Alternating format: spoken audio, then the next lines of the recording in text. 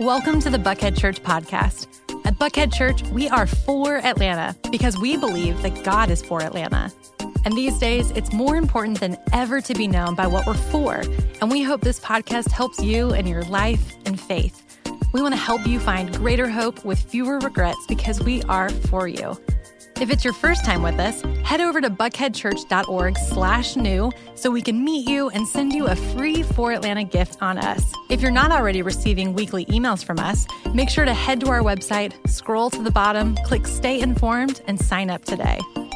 The best way to keep up with everything going on is to follow us on social media, subscribe to our YouTube channel, and download our free Buckhead Church app.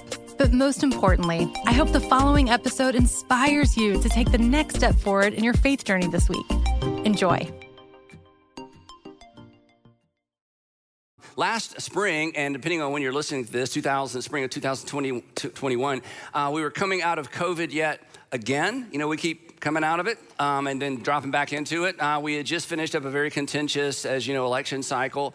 And the way this impacted me personally, if I can be personal for just a minute, I was so grieved and so disappointed, and I would even use it, I don't even know if this is an appropriate word, I was just embarrassed by the behavior and the language of a lot of high-profile Christian leaders and high-profile pastors, bloggers, and radio personalities on both sides of the political aisle, but specifically on the right side of the political aisle. I lean right politically, and so I feel like these are kind of supposedly my people, and some of them are actually my friends, and I was just embarrassed. In fact, I was so bothered by it, I decided to write a book. And that's not normally how I write books, but I just felt like I just have to at least I have to rant a little bit. And then it got longer and longer and longer. And I called the publisher. I said, hey, I just feel like I have a message, and maybe this is just my opinion, but I have a message for Christian leaders and pastors specifically. I think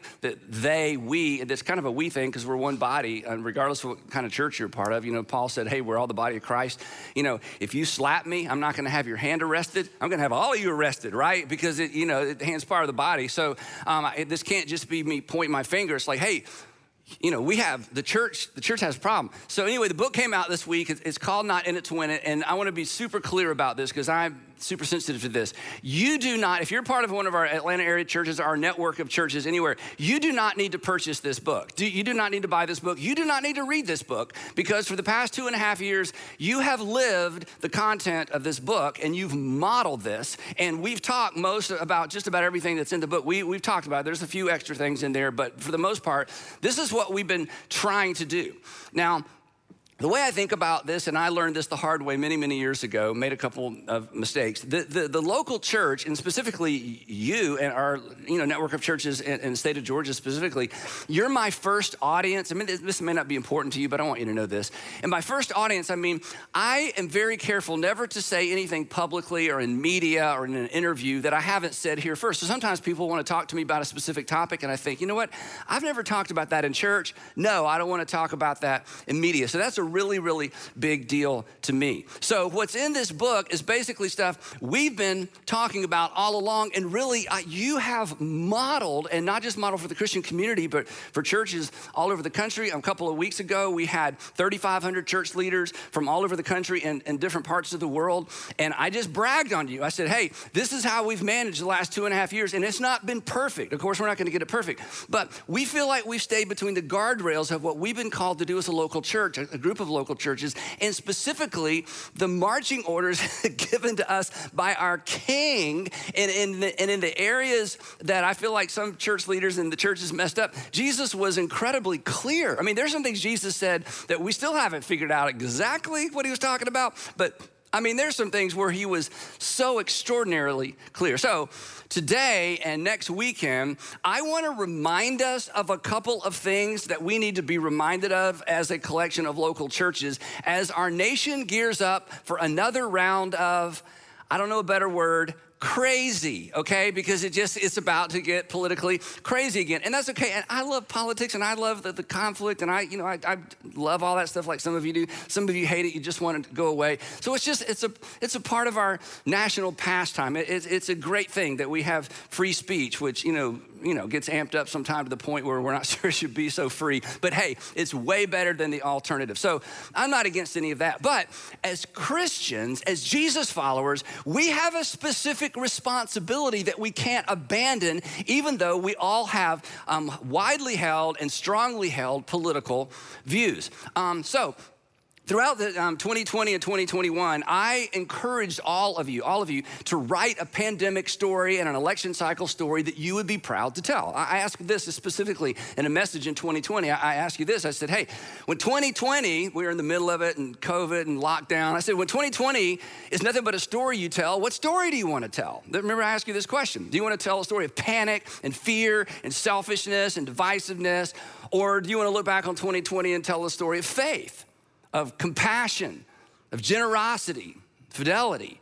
And then I reminded us, I said, hey, we write our story, the story of our lives, we write them one decision at a time. And I said, come on, I want you personally to write a good one. And I want us as a collection of churches in our city to write a good story. And I feel like you did. We suspended services for almost a year, right at a year. We stayed connected in small groups and in driveways. We did stuff in the community. This was still amazing to me. I brag about you all the time. We had the biggest Be Rich in 2020 we'd ever had, and we hadn't met together on a Sunday morning in 5 months. And then in 2021, you went past the 2020 number in terms of your generosity to the community. We baptized, we did weddings, we did funerals, we gathered outside, we continued to stay together, and people still criticize me specifically, and really you as well. Hey, you shut down your church. I'm like, we were not shut down. We just did different stuff because we wanted to be good neighbors, because the hospitals were full. And the issue wasn't what do we think about, COVID and all these things. The issue is, what is our reputation in the community? Because our reputation matters, because we're trying to impact our community. The other thing that we tried hard not to do, and you helped us and me not do this, we didn't politicize the church. And there were people in our various churches, I've talked about this, who wanted me to politicize the church and get up, take a stand. And people left our churches. And Sandra's here, she would tell you, anytime I got any kind of information, direct message, email, people leaving messages in the church, that we're leaving, they're mad. My assistant Diane would look up their numbers, see what their involvement has been. And I called every single person who said they were mad at me or mad at the church, and had conversations. And they all started the same way. Is this really you? I'm like, it's really me. That's how it started. And it always ended friendly. I made sure it always ended friendly. I'm like, okay, so you're not leaving the church because of theology or music or student ministry. You're not even leaving because of something we're doing. You're leaving because of something we refuse to do. And if that's why you're leaving, then we will miss you. I hope you'll come back, but we're not going to, So because the feeling was that we had caved into political pressure. And, in the state of Georgia specifically, our governor didn't impose political pressure on churches, but when our church and some other large churches suspended Sunday morning services, he was very grateful, because, a church like ours or large churches, could be super spreaders. So anyway, some people left and some people have come back. And I try to keep those conversations friendly, but it was disappointing. And personally, and don't send me sympathy notes. I'm fine. But the personal part, and maybe you're in this camp, is the people I talked to, they just didn't believe me. They did not believe that we actually suspended our services, and they didn't believe that we weren't more political because of the reason I gave. It's like, no, there's something else to it. I'm like, no, that's it. There's no agenda. Our agenda is love our neighbors, love our neighborhoods. This is how we're doing it. And Jesus has given us specific marching orders in terms of the responsibility of the church. There's no hidden agenda. Now, here's kind of get to what we need to talk about. And this is just a general principle. When life is predictable and when life is kind of wrinkle-free, and we have some wrinkle-free seasons where everybody's healthy and everybody's employed and things, when life is predictable and kind of wrinkle-free, it is easy to lose sight of, and this is true of all of us, it is easy to lose sight of what we value most, and it's also easy to lose sight of what we fear most. But when a tsunami of uncertainty comes rolling in, things get real quick, right? And this is important, uncertainty does not alter our value system. Uncertainty exposes our value system. And during times of uncertainty, we're gonna talk about this in detail in about a month from now. In times of uncertainty, our reactions to the uncertainty give us away. Our reaction, and you watch people's reactions to uncertainty, you learn a lot about a person, you learn a lot about yourself. Our reactions give us away. So this is super important to keep in mind as we move on. Our actions don't tell the whole story. You've heard actions speak louder than words, and actions do speak louder than words. But even our actions don't tell the whole story, but our reactions to circumstances and things around us certainly tell the whole story. And so many people and so many Christians' response to the political, social, and economic and health crisis of 20 and 21 exposed in these Christians and these church leaders what has actually been true all along. It didn't change their value system, it exposed it. And this sounds critical, and I am being critical, but we're part of the same body, so this is part of our responsibility. Beneath some of that Bible-laced rhetoric and all those faith claims, there's actually a bit of a hidden agenda. An agenda that people outside the church have suspected all along. People outside the church suspect that we're just like people outside the church, that the same thing that drives them drives us, and the same thing that drives every ideological movement drives the local church. And at the end of the day, their suspicion is, and unfortunately, what too many Christians and Christian leaders tip their hat to, was what we value most is winning. And apparently, a lot of Christians and Christian leaders fear the same thing that every other ideology and every other group fears as well, and that is losing influence, losing our voice, losing our rights.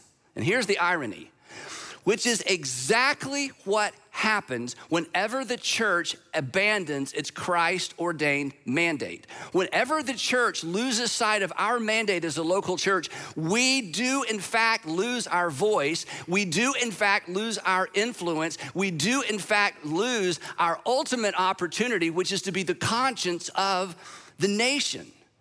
And so whenever the local church stoops to and reduces itself to kingdoms of this world aspirations, which is to win at all costs and to have our way and to protect our rights, we just become like another political group, another party, another constituency, another group to be wined and dined and divided and sort of, ferreted out to different political parties to support whatever they're about. Whenever the body of Christ in general or a local church loses sight of its Christ-ordained mandate, we in fact become a self-fulfilling prophecy. We lose the very thing that so many Christians feel like we need to fight in order to maintain. We're not here to win anything. And the church isn't here to win anything. And yes, there's a sense in which we're here to win hearts and souls. We're gonna talk about that. But we are not here to win culture wars, and we are certainly not here to win elections. So in 2021, church leaders, and this was happening on both sides, the left and the right, this was the most amazing part to me, where I wanted to call some of my friends and go, what are you thinking, okay?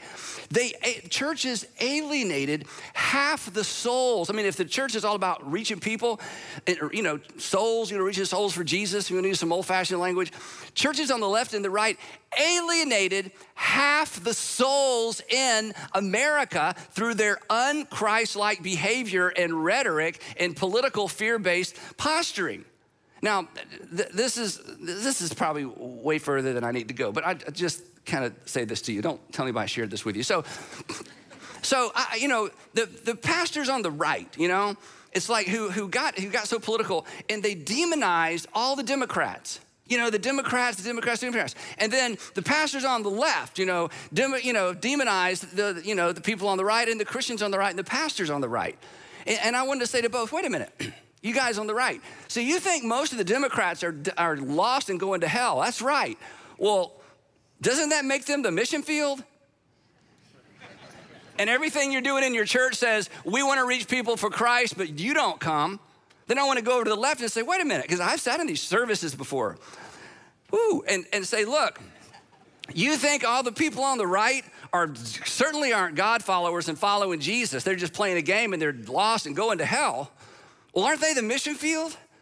Well, look what, you are alienating half the people in America because of political views, and you're abandoning what Jesus has called the church to do and church to be. And consequently, we are divided. And the one thing, we'll talk about this a little bit next time, the one thing Jesus was most concerned about when it came to future church was not our theology or our music or how we baptized or how we did communion. It was unity. He said, the unity of my people is ultimately the essence or the message of people believing that I was actually sent from God. So the last couple of years, I feel like the church in general has missed an unprecedented opportunity to live and to react in contrast to the world around us. Too many Christians, and all of us to some extent are probably guilty of this. Me too, right? Too many of us did exactly, this is amazing, exactly what the Apostle Paul warned first century believers not to do. You ready for this? Now, if you think this is unrealistic for us, what I'm about to show you, you can't even imagine how unrealistic this was and sounded in the first century. He said this, do everything without grumbling or arguing. But wait a minute, that's un-American. A grumbling and arguing that's how you know I'm an American, by how I grumble and argue. I mean, how unpatriotic is this, do everything without? And the assumption behind this statement was there was something to grumble and to argue about. So Paul, come on, why not grumble and argue? Why not demand our way? What's the win in that? He says, well, I'm glad you asked. So that you may become blameless and pure, children of God without fault in a warped and crooked generation. So, kind of dial us back in here a second. We've all said this or thought this. Oh my gosh, what's happened to our country? What's happened to our country? We're going the way of this, we're going the way of that. In other words, what you're saying, you just haven't used this word. You're like, oh my gosh, we're warped. You know what warped is? It's out of balance, it's out of balance, it's out of balance. So Paul says, look, if you're concerned about your warped generation or your warped community or your warped culture or this crooked generation, he says, hey church, I got some good news for you. You have the potential to make all the difference in your warped and crooked generation. But you're not gonna make any difference by grumbling and arguing with everybody else. If you grumble and argue with everybody else, people are gonna think you're just everybody else. And then he says this, and again, if we think this seems unrealistic, there's just no way to exaggerate how crazy this sounded in the first century. He said, if you get this right, then this is amazing. Then you will shine among them like stars in the sky. Then you will shine among them like stars in the sky. The contrast will be so apparent and the contrast will be so evident, people will stop and stare. Well, thanks to the last 2.5 years, for a variety of reasons, the church has lost some of its shine. And Christians we've lost some of our shine. And I say, we get it back. I say, we try to fix this. And it's not gonna be easy, but it's not complicated, because we gotta stop arguing and grumbling with one another. Because 2021, we argued and grumbled with one another. Christians argued and grumbled with state and local authorities, with their neighbors, and with their pastors. I heard from so many pastors, Andy, the people in my church have lost their minds. I'm like, I know, it's happening here in our city as well. And again, they said the same thing I said a minute ago. And they're saying, the people in my church are not mad at me for what I'm doing. They're mad at me for what I'm not doing that I've never done and don't plan to do. It's like they have some new gear they think that we're supposed to shift into because of what's happening in our country. I'm like, I get it, I understand. And it's our responsibility as church leaders and pastors to lead the way regardless of what it costs us along the way. To use Jesus' words, Paul, he's one thing, here's Jesus. He says, we are to, he's talking to his first century followers, let our light shine before others that they may see something different, that there might be, a differentiation, that there might be a contrast, that they may see our good deeds, not, imagine what we think on the inside, but see something on the outside and glorify our Father in heaven. Instead, we went to, so many pastors and churches went to war with state and local governments over their right to meet shoulder to shoulder in recirculated air during a pandemic. And you know what it left? And again, every state's different. Every church is different. There's not a one size fits all. I got friends all over the country handled this lots of different ways. But here's the problem. And here's where you got it right. Because you understand we are committed to being an outward facing set and group of local churches. But the ones that decided, we got to get back at it, they left the impression, this is what just grieves me. They left the impression with people in the world that that the church would suffer irreversible harm. The church will suffer irreversible harm if we can't meet shoulder to shoulder every 7 days. Oh my goodness, the end has come. The church will not survive if we can't meet shoulder to shoulder in buildings with recirculated air every 7 days. The end is near. I'm like, do you know how fragile that makes the church sound? Do you have any idea how the church began? Do you have any idea what's happening in other countries? And then again, this is the other embarrassing part, and I got to move on. You know, all of a sudden, all this talk about we're losing our religious liberty, and Christians in other countries are like, no, you're not. Let me show you a loss of religious liberty. Come spend a month with me. Come spend 6 months with me. Missionaries all over the world were like, no, you're not. We're like, the end is near. We look pathetically weak and fragile. When Jesus was clear, I'm going to establish my ecclesia and the gates of hell aren't going to be able to shut it down. Rome didn't shut it down. The temple didn't shut it down. Communism didn't shut it down. No ism's going to shut it down. It's not fragile. Quit freaking out and quit being so afraid and quit grabbing the sides of the canoe. If you've ever done whitewater canoeing, the last thing you want to do is grab the sides. What happens? You're in the water, okay? I mean, you're just like, I got to grab the sides. You're wet, okay? You just don't do that, right? And so watching all this fear and all this panic, I'm like, what has happened to us? And then I told it's kind of a rant. Social media, watching pastors and Christians, and maybe some of you, right, demonize and criticize by name people you've never met, people you don't even have access to, people we don't even know. Okay, this is Christianity 101. We gave up the moral high ground. You know what we did? We confirmed what some of your kids and some of your grandkids and some of you, we confirmed what the next generation suspected about us, that perhaps we don't actually believe what we claim to believe. Demonizing people in the other political party has sort of become an exercise in virtue. Now, if you're not a Christian, have at it, right? There's no rules for you. This has nothing to do with you. You can do whatever you want, right? You can be as mean as you want, use all the expletives you want, just have at it. It's entertaining, okay? But come on. If you are a Jesus follower and if you are a pastor and you have responsibility for the spiritual development of people, you have no business participating in any of that, even if you're convinced you're right and even if you are right, because Jesus spoke to these matters and spoke to these issues. But I understand, we're standing up for the truth, we're not gonna be intimidated. We're, demanding and protecting our religious rights. We're fighting the good fight. We are in it to win it, which honestly, as a man, as an American, as a human being, that sounds good to me. That appeals to me. We're gonna win, we're gonna fight the good fight, we're gonna stand our ground, we're gonna argue, and it sounds good. Until you follow Jesus through the Gospels. Until you follow the Apostle Paul from Greece to Jerusalem to Rome. So as un-American as it sounds, and as pathetic as it sounds, and as, passive as it sounds, the church is not here to win. Think about this. I know this is disturbing, but we talk about it all the time.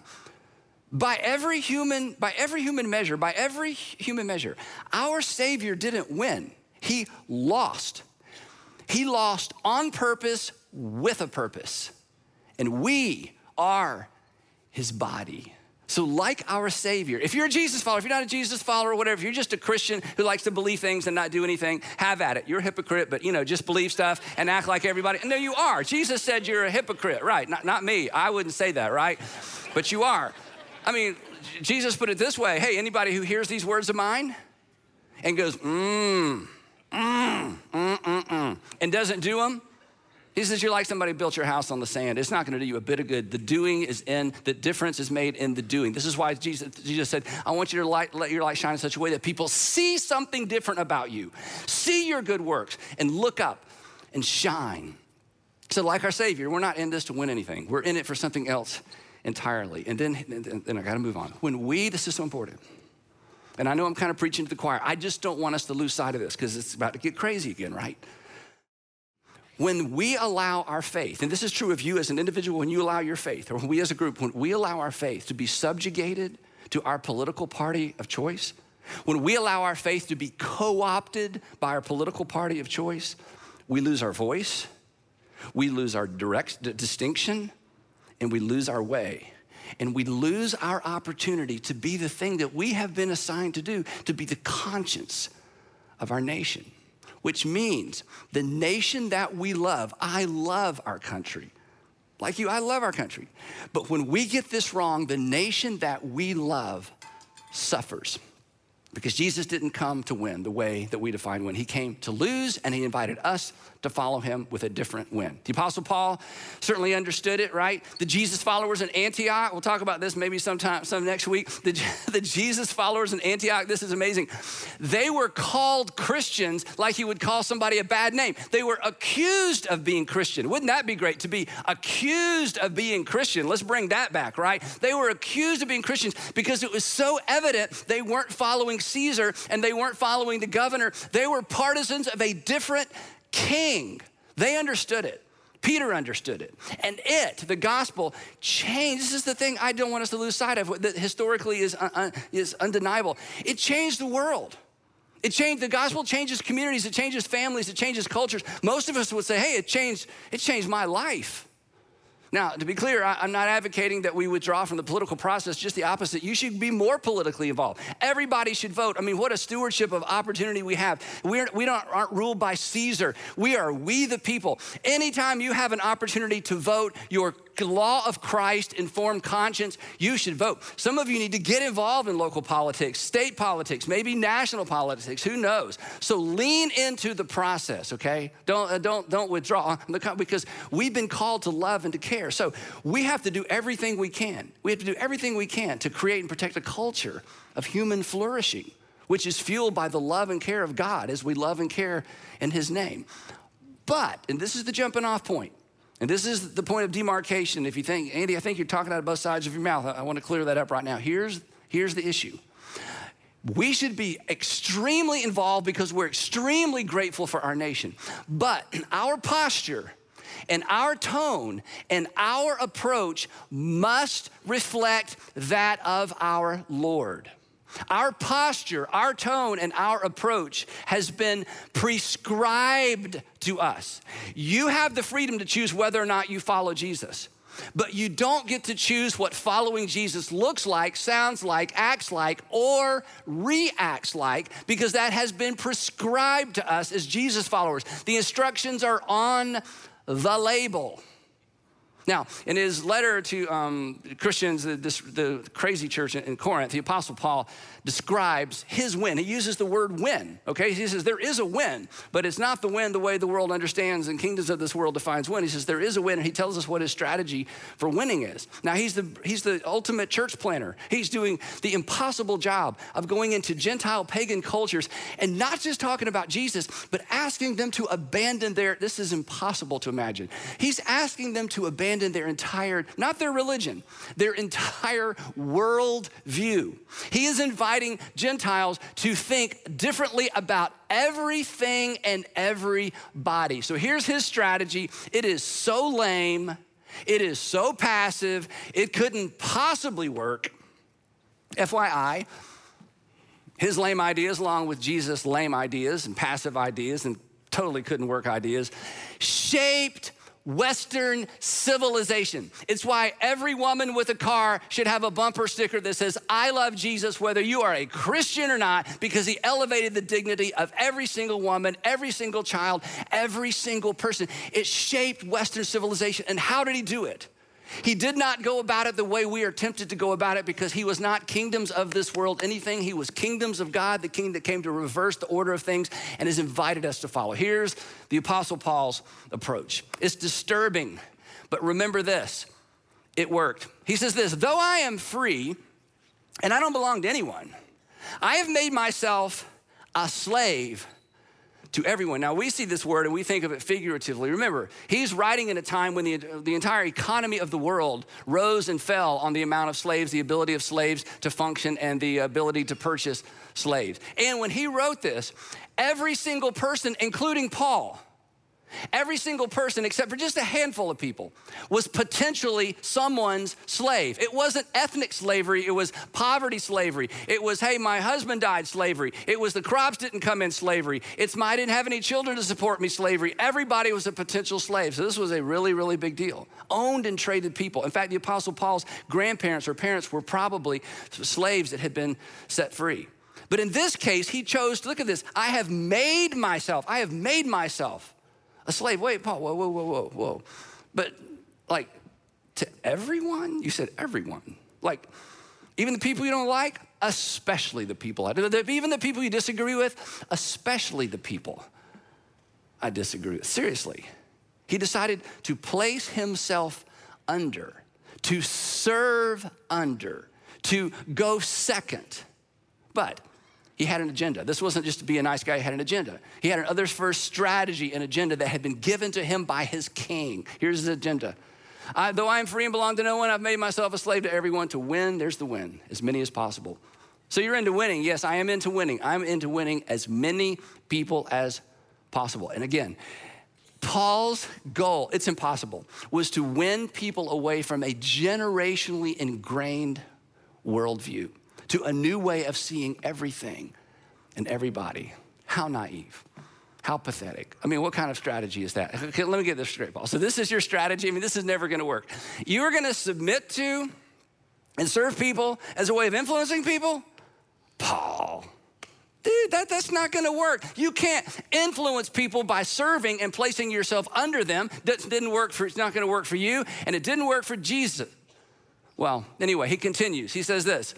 He says to the Jews, this is very confusing to us, to the Jews, I became like a Jew to when the Jews were like, Paul, dude, you are a Jew. What does this even mean? Okay, he's a Jew to us, he wasn't a Jew to him. In the first century, he wasn't a Jew. In the first century, he was a Hebrew from Tarsus. In the first century, Jesus was a Galilean from Galilee, from Nazareth specifically. In the first century, if you lived in Judea, you were considered a Judean or a Jew. So what he's saying is this, even though I'm from Tarsus, even though I was raised in a different culture, ultimately he ended up moving to Judea and he blended in with the Judeans who ran the temple. He said, when I'm around the Judeans who run the temple and have that very specific form of religion and very kind of buttoned up, he says, I've learned to play the game with them. He says this, to those under the law, I became like one under the law, though I myself am not technically under the law. But I can get along with people under the law. I can go along with that. Why? So as to win those under the law. To those who don't have the law, Gentiles, I became like one who didn't have the law, though I am not free from God's law. And then here's the kicker. Here's where suddenly his little story intersects with my story and your story. Though I am not free from God's law, what do you mean? You talking about Torah? No, let me be clear. But I am under, let's say this together, Christ's law. One more time, I'm under, so let me get rid of the word Christ and go right to what it means. I'm under the law of a king. I'm under the law of God's final king, God's one and only anointed one. And my friend, if you consider yourself a Christian, you too are accountable to the law of Christ. And the law of Christ is very simple. You don't even need to write it down. There's not 10, there's just one. You are to love one another as God through Christ has loved you.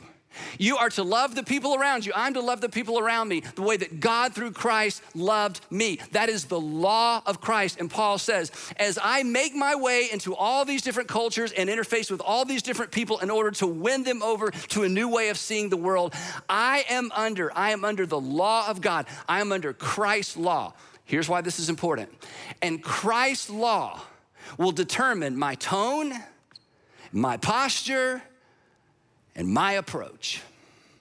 Christ's law, to love as God through Christ loved me, will determine my tone and my posture and my approach. I'm gonna love others as he loved me. I'm gonna one another, regardless of the political views of the one another's. I'm one anothering. Why, Paul? Oh, same reason. So as to win those not having the law. I said, come on, Paul, make up your mind. You just waffle. Whoever you're with, you're just a chameleon. You just blend in. Take a stand, man. Take a position. You can't stand in the middle. You got to be hot or cold. You can't be lukewarm. These are the kind of things that people threw at us pastors, 20 and 21. It's like, take a stand. You afraid, here's one. You afraid of losing followers? Like, no, if I was afraid of losing followers, I wouldn't take this stand. This is lonely in the middle. Nobody likes you, right? You get shot at from both sides. I learned that from Dr. King, By the way, he has a statue on the mall. The people who hated him, we don't even know their names. Just moving on. Anyway. So pastors who, I'm talking about the pastors who refuse to politicize, the ecclesia of Jesus. A refusal to, take a political stand was viewed as not taking a stand, but we did take a stand. Our stand was simple. We're not gonna politicize the ecclesia of Jesus. We're standing for the posture, the tone, and the approach prescribed to us. We don't get to make this part up. Prescribed to us by our King. We're standing against alienating half the people in the United States of America by siding with one political party over the other. We chose to stand with Jesus in the lonely, messy middle, rather than capitulate to divisive, broad brush political talking points. Now, gotta move on. What he writes next is one of my favorite things in the whole New Testament. I mean, I would love to think that this informs my living, my life, the way we lead our churches. Here's what he says. This is basically his mission and strategy statement he gives us next. Here it is, ready? He says, I have become all things to all people. In other words, don't miss this. I have learned, and this is what we must all learn, and some of you are great at this, and some of you, this is difficult for you because your personality, your temperament, just the way you were raised, but this is an all skate. He says, I have learned to build and navigate relationships with people I have virtually nothing in common with. But Paul, why? I mean, that's so much trouble. It's so much easier to just go find your corner and surround yourself with people who look like you and live like you. I mean, why go to all this effort? Here it is. He says, so that, I love this statement, so that by all possible means, whatever it takes, including being misunderstood, including being left out, including, in his case, being mistreated. And then he lays out his mission, his great commission-informed mission. Here it is, that I might save some. Now, it's amazing, and I've said this before, that anything the Apostle Paul wrote survived the first century. But you know why it survived? It survived because he refused to bend to the prevailing worldviews of his day. He was convinced, as we are, he was convinced that Yahweh had done something new in the world for the world. And it was so new, he wasn't gonna let it be co-opted. It was so new, it didn't fit in any current existing political bucket. It was so new, but it was in the world for the world, in spite of everything going on in the world. He was convinced, and he was convinced, this is amazing, that he held the moral and ethical high ground. And he didn't feel compelled to win something because, and you agree with this, he didn't feel compelled to win something because Jesus had already won, which means the world had already won. Paul's like, somebody just needs to tell him. So he set out to do just this. Here's how he wraps it up. He says, I do all this back and forth, blending in, figuring it out, influencing people. I do all this for the sake of the gospel, that I might share ultimately in this blessing. So I say we just keep doing that. Because when a local church or a group of local churches or the church in general, when the church becomes preoccupied with saving America, it has forsaken its mission. When a church becomes preoccupied with defending its own rights rather than advocating for the rights of other people, it's lost its way. The church we always look better when we're advocating for other people's rights rather than our own. I'll wrap it up with this. Tim Keller makes this extraordinary statement. He writes, when the church as a whole is no longer seen by the outside world as speaking to questions that transcend or go beyond politics, and when it is no longer united by a common faith that transcends politics, then, this is what we said a few minutes ago, then the world sees strong evidence that Nietzsche, Freud, and Marx were right. That religion, all religion, Christianity in particular, that religion is just a cover for people wanting to get their way in the world. Isn't that how your unchurched friends and family members see the church? It's just another ideology. It's just another movement. They just want their way in the world. They're just leveraging Jesus and the Bible to get their way in the world. And Tim is exactly right. When the church is divided and when the church is at each other and when the church allows itself to be subjugated to any other issue and any other thing other than the gospel, it looks as if we're just leveraging our religion in order to cover for ourselves and get our way in the world. So let's resist that temptation. Let's decide we're not gonna do that. Let's continue to decide we're not gonna do that. Every time you place your hand over your heart to say the Pledge of Allegiance, basically you advocate for what we're talking about. One nation under God. One nation, but one nation under God. God first, our King first, because our ultimate allegiance is to the King, the better King. And here's the thing, and you know this because you've experienced it, whether you had words or put words around it or not. Our uncompromising devotion to our better King will ultimately make America a better nation. It will ultimately make the world a better, safer place. Our uncompromising devotion to our better King will ultimately make America a better nation and the world a better, safer place. And we know that, not because we're projecting into the future, but because that's what history actually attests to.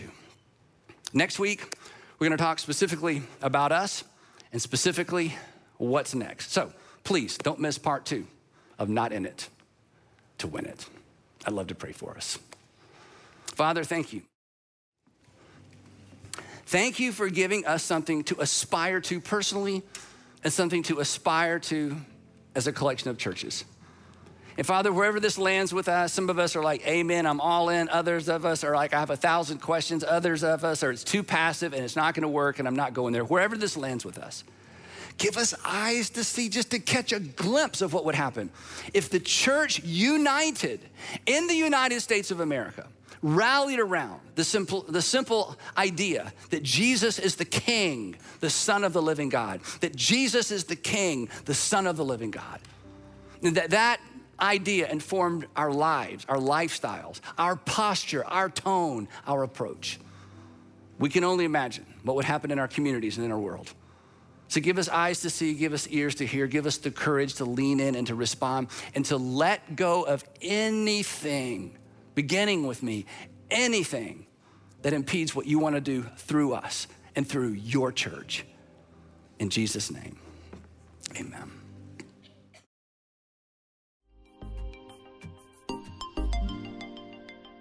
Once again, thanks for listening. If you'd like to hear more messages like this, we've made it super easy. First, you can hit the subscribe button to get these messages on your device every week. Second, you can download our app from iTunes, Google Play, or wherever you get your apps. Or third, you can check out our YouTube channel. Just search for Buckhead Church and make sure to subscribe. Have a great day.